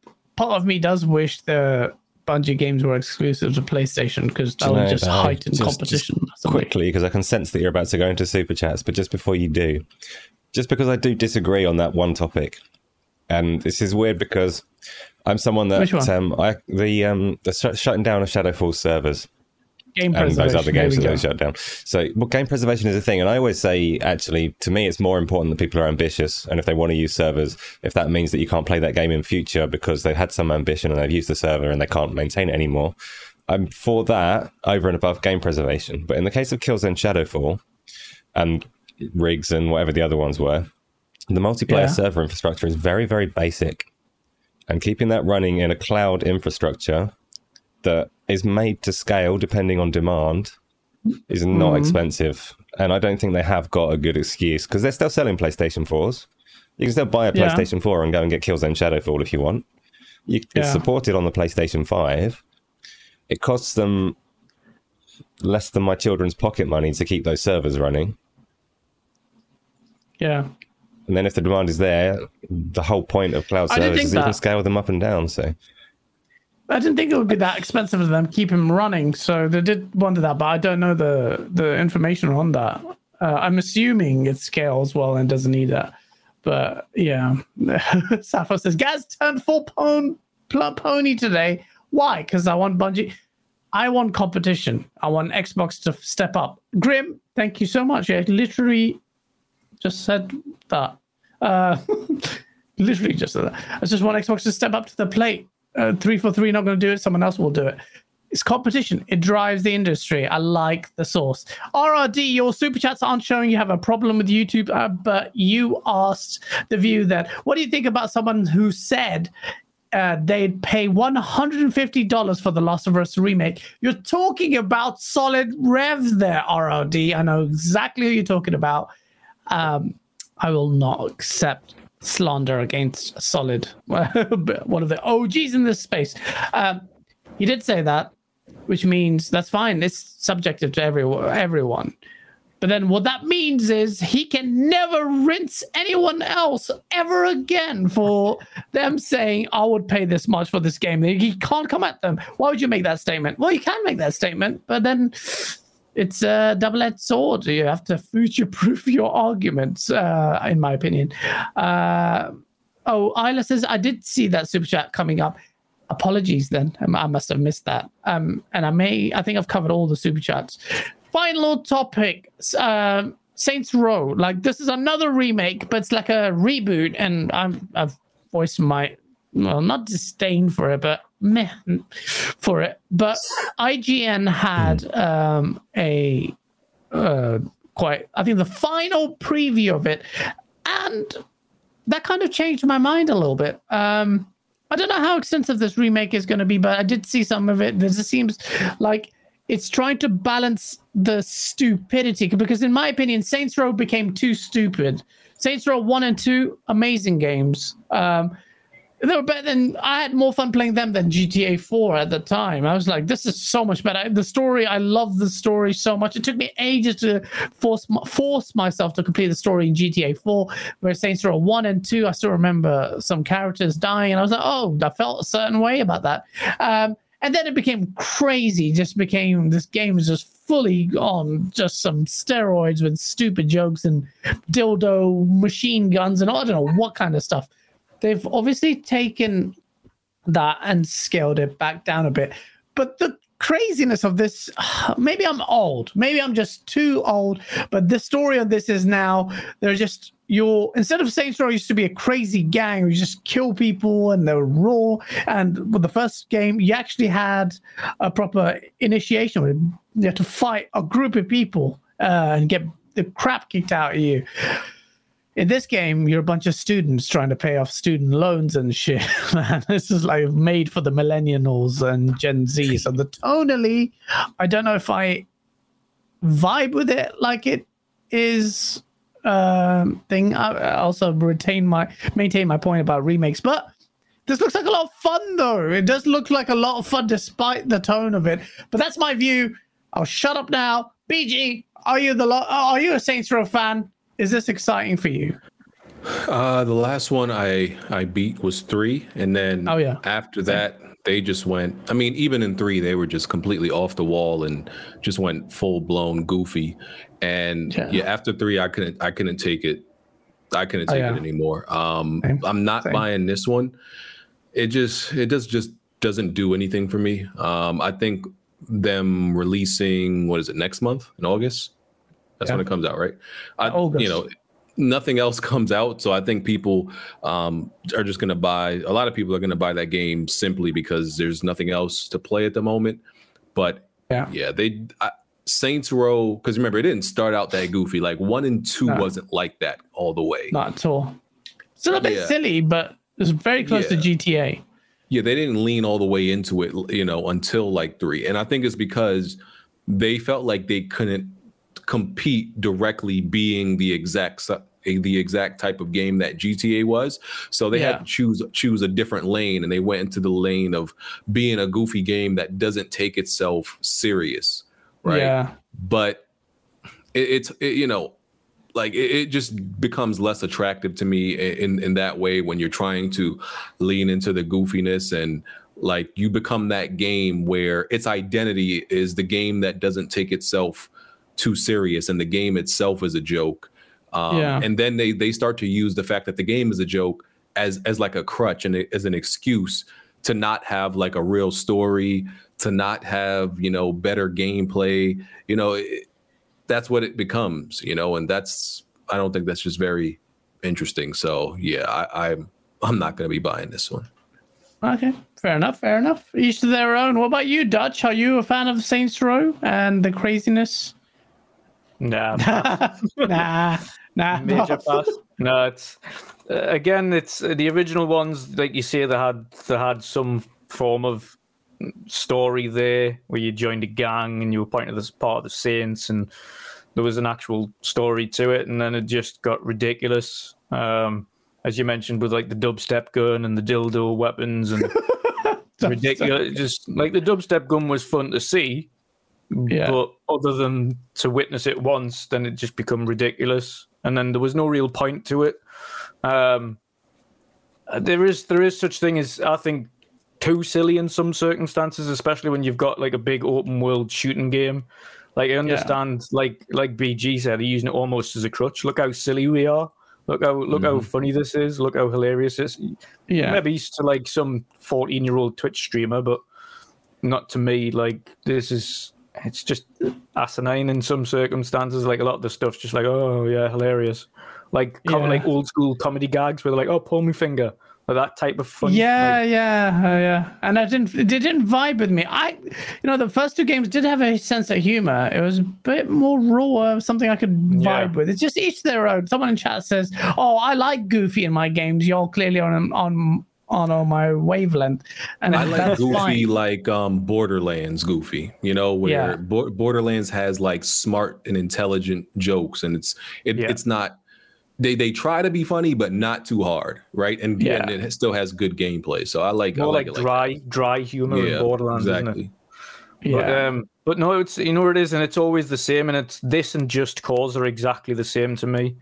I thought both of those were just too ridiculous, and I just couldn't get with them. Like being able to just jump up and fly, like being a wingsuit, like 30,000 feet in the air out of nothing, and then attach yourself to a fighter jet. Like this isn't like it's not even something I could possibly like get with or gel with. Like it just doesn't. It's just not for me at the end of the day. And more again, like Asa said previously, it's I think it's rubbish, but anybody who enjoys it, more power to them. But but it's not. I know. I mean, I will actually play this. I think I will enjoy it. I think the co-op experience and the gameplay looks a lot of fun to me, so I will enjoy it. I also think they've kind of toned back the stupidity of the later one, so this is a nice balance. Maybe the premise of it. This is how I know I got really old.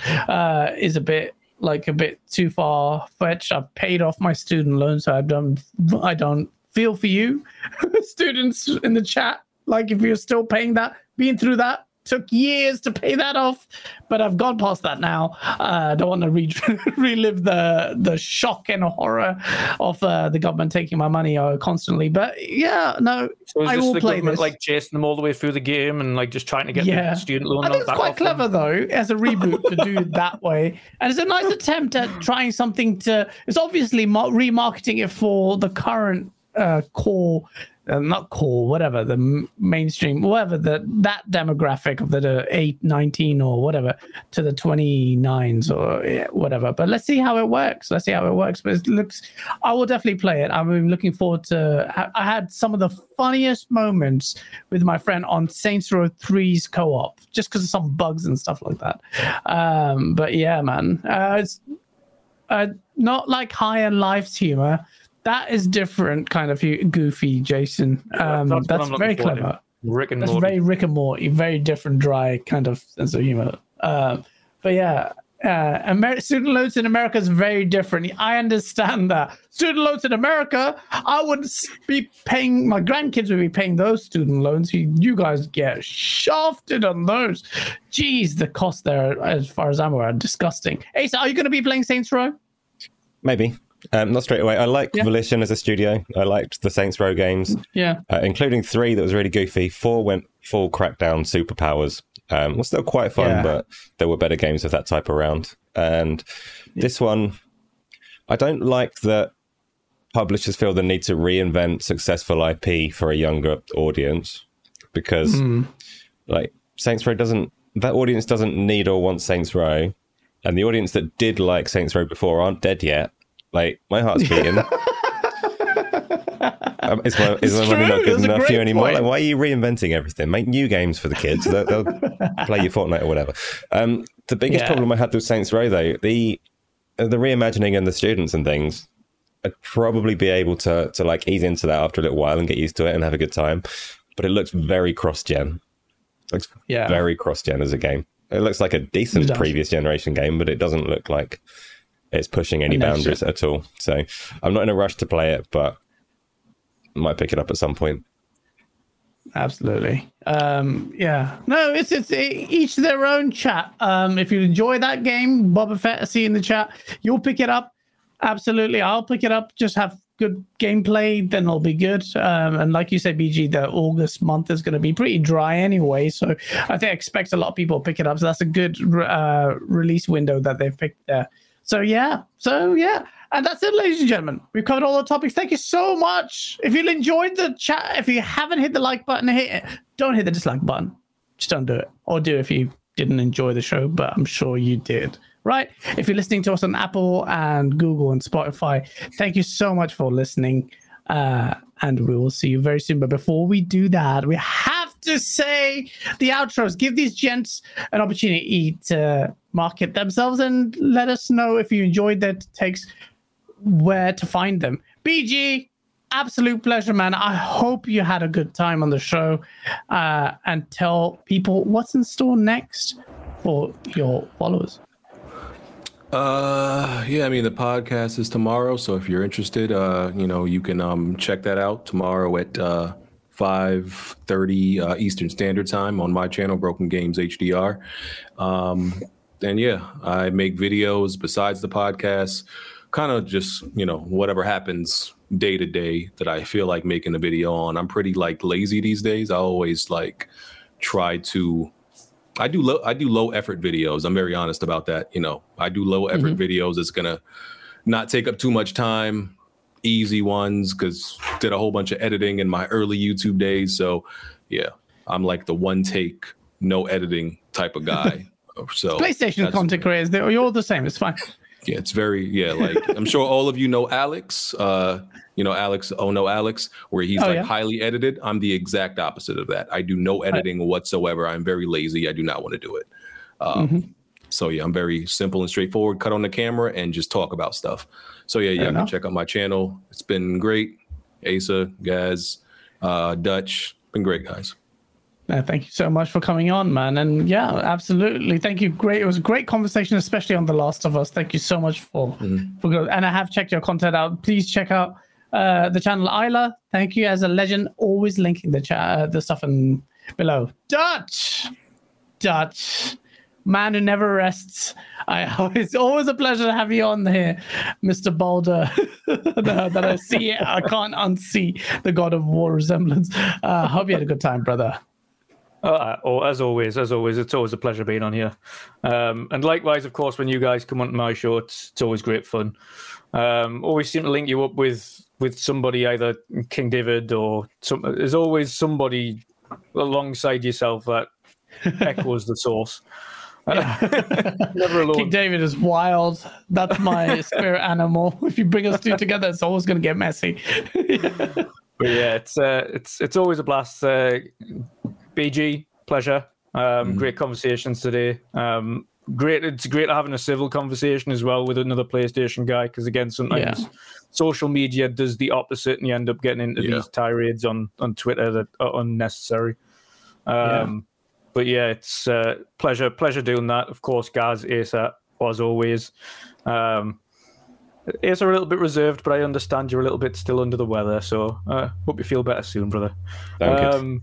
But yeah, you can find me everywhere, of course, at Wondering Dutch. And tomorrow for the weekend edition of the podcast, which is more of a chill show. It's more just discussing TV series. The Boys, actually, we're discussing this week. We're discussing season 3 and everything that went along with that. So that'll be fun, as well as a few other gaming news articles, etc. But that is at 6:30 UK. I do believe that's 2:30 Eastern. So for anybody who wants to check that out, do so. Other than that, thanks again. Yes, absolutely. Flash, I have tried to get MBG on, but if you want to tweet him out, I did tweet him out public and say, hey, MBG, do you want to come on? It'd be interesting to have him on here. But yeah, absolutely. I don't think that guy goes on anything. Does he? He doesn't go on anything, does he? I don't think so. Doesn't he do a podcast with himself anyway? I might be mistaken, but I think he does. He does. Which makes no sense. Like, most people at least do. I think that guy just doesn't really want to have a conversation with anybody who can have, push against him. But I don't know. I think I've given him chat and not MBG comes out of nowhere. He goes, you rang. What the hell? Yeah, I think he is team solo. And the longer that happens, the longer you don't engage in conversations, the longer I think what you've just said there, BG, is correct. So it's important, I feel. I don't want to hate on MBG. He's not here to defend himself, but I have come at him a few times in the source, that it's important to have a two-way dialogue. You shouldn't be afraid of discourse. You don't have to go appear on everyone's channel. Be discerning on whose channel you want to create, but want to appear on, but at least have some appetite for discussion. Otherwise, it just seems like you're out for yourself constantly. But yeah, and that's why I don't like Jason Schreier, because he's just likes to shit on everyone, but then he does appear on other people's shows. So he's been on my podcast like 3 times. You should. He doesn't. He's not scared. So you should invite him on here. Yeah, I don't think he's scared. I think Jason Schreier's blocked all of us, but Jason Schreier, if you don't know, we do this series called The Source, and we've made him the trademark villain, and I don't think he likes that. So yeah. And we're very Def Comedy Jam / Adult Swim, and we're quite raw with our humor, and I don't think it rubs him the right way. I've talked to the Iron Lords who've had him on quite a bit as well. It is what it is. I don't care. If it's a choice between making Source videos and having Jason Schreier on, I will continue to make him the villain, because the Source comes first. Asa is just like, shut up, Gaz! What are you doing? But it is what it is. Also, chat, I will say before I give Asa the outro time, I'm trying to do a Source video a week. I know I promised it, but I think I've hit the magic formula. I will try and do it. Obviously, the news makes a big difference, but I will try. I think I can. But let's see. Asa, please do the outro. Please tell the lovely people where they can find you. And I hope you look better. You look better, and I'm genuinely happy for that. That's nice. I also do a podcast all by myself every Thursday, where nobody can argue with me and nobody can stop me talking. So if you don't think that I talk enough here, every Thursday on my little YouTube channel, I do talk for an hour and a half, 2 hours. Desperately need some more subscribers over there. So every single one of you, go and subscribe and invite some family members and get them on there as well. And I'll be up in no time. What else is going on? Little videos and things. Some big videos coming to the main channel. I have been thoroughly convinced by someone in chat today, though, to completely change my stance on everything. So Azat Gaming, if you're there, I agree with you. Gaming is a scam. Everybody that talks about games are scammers. What? I don't know. It was one hero in chat. The rest of you have been brilliant as well. So thanks, Dutch and BG, for coming and talking to us. Thank you, everyone, for stopping by. And we will see you next week.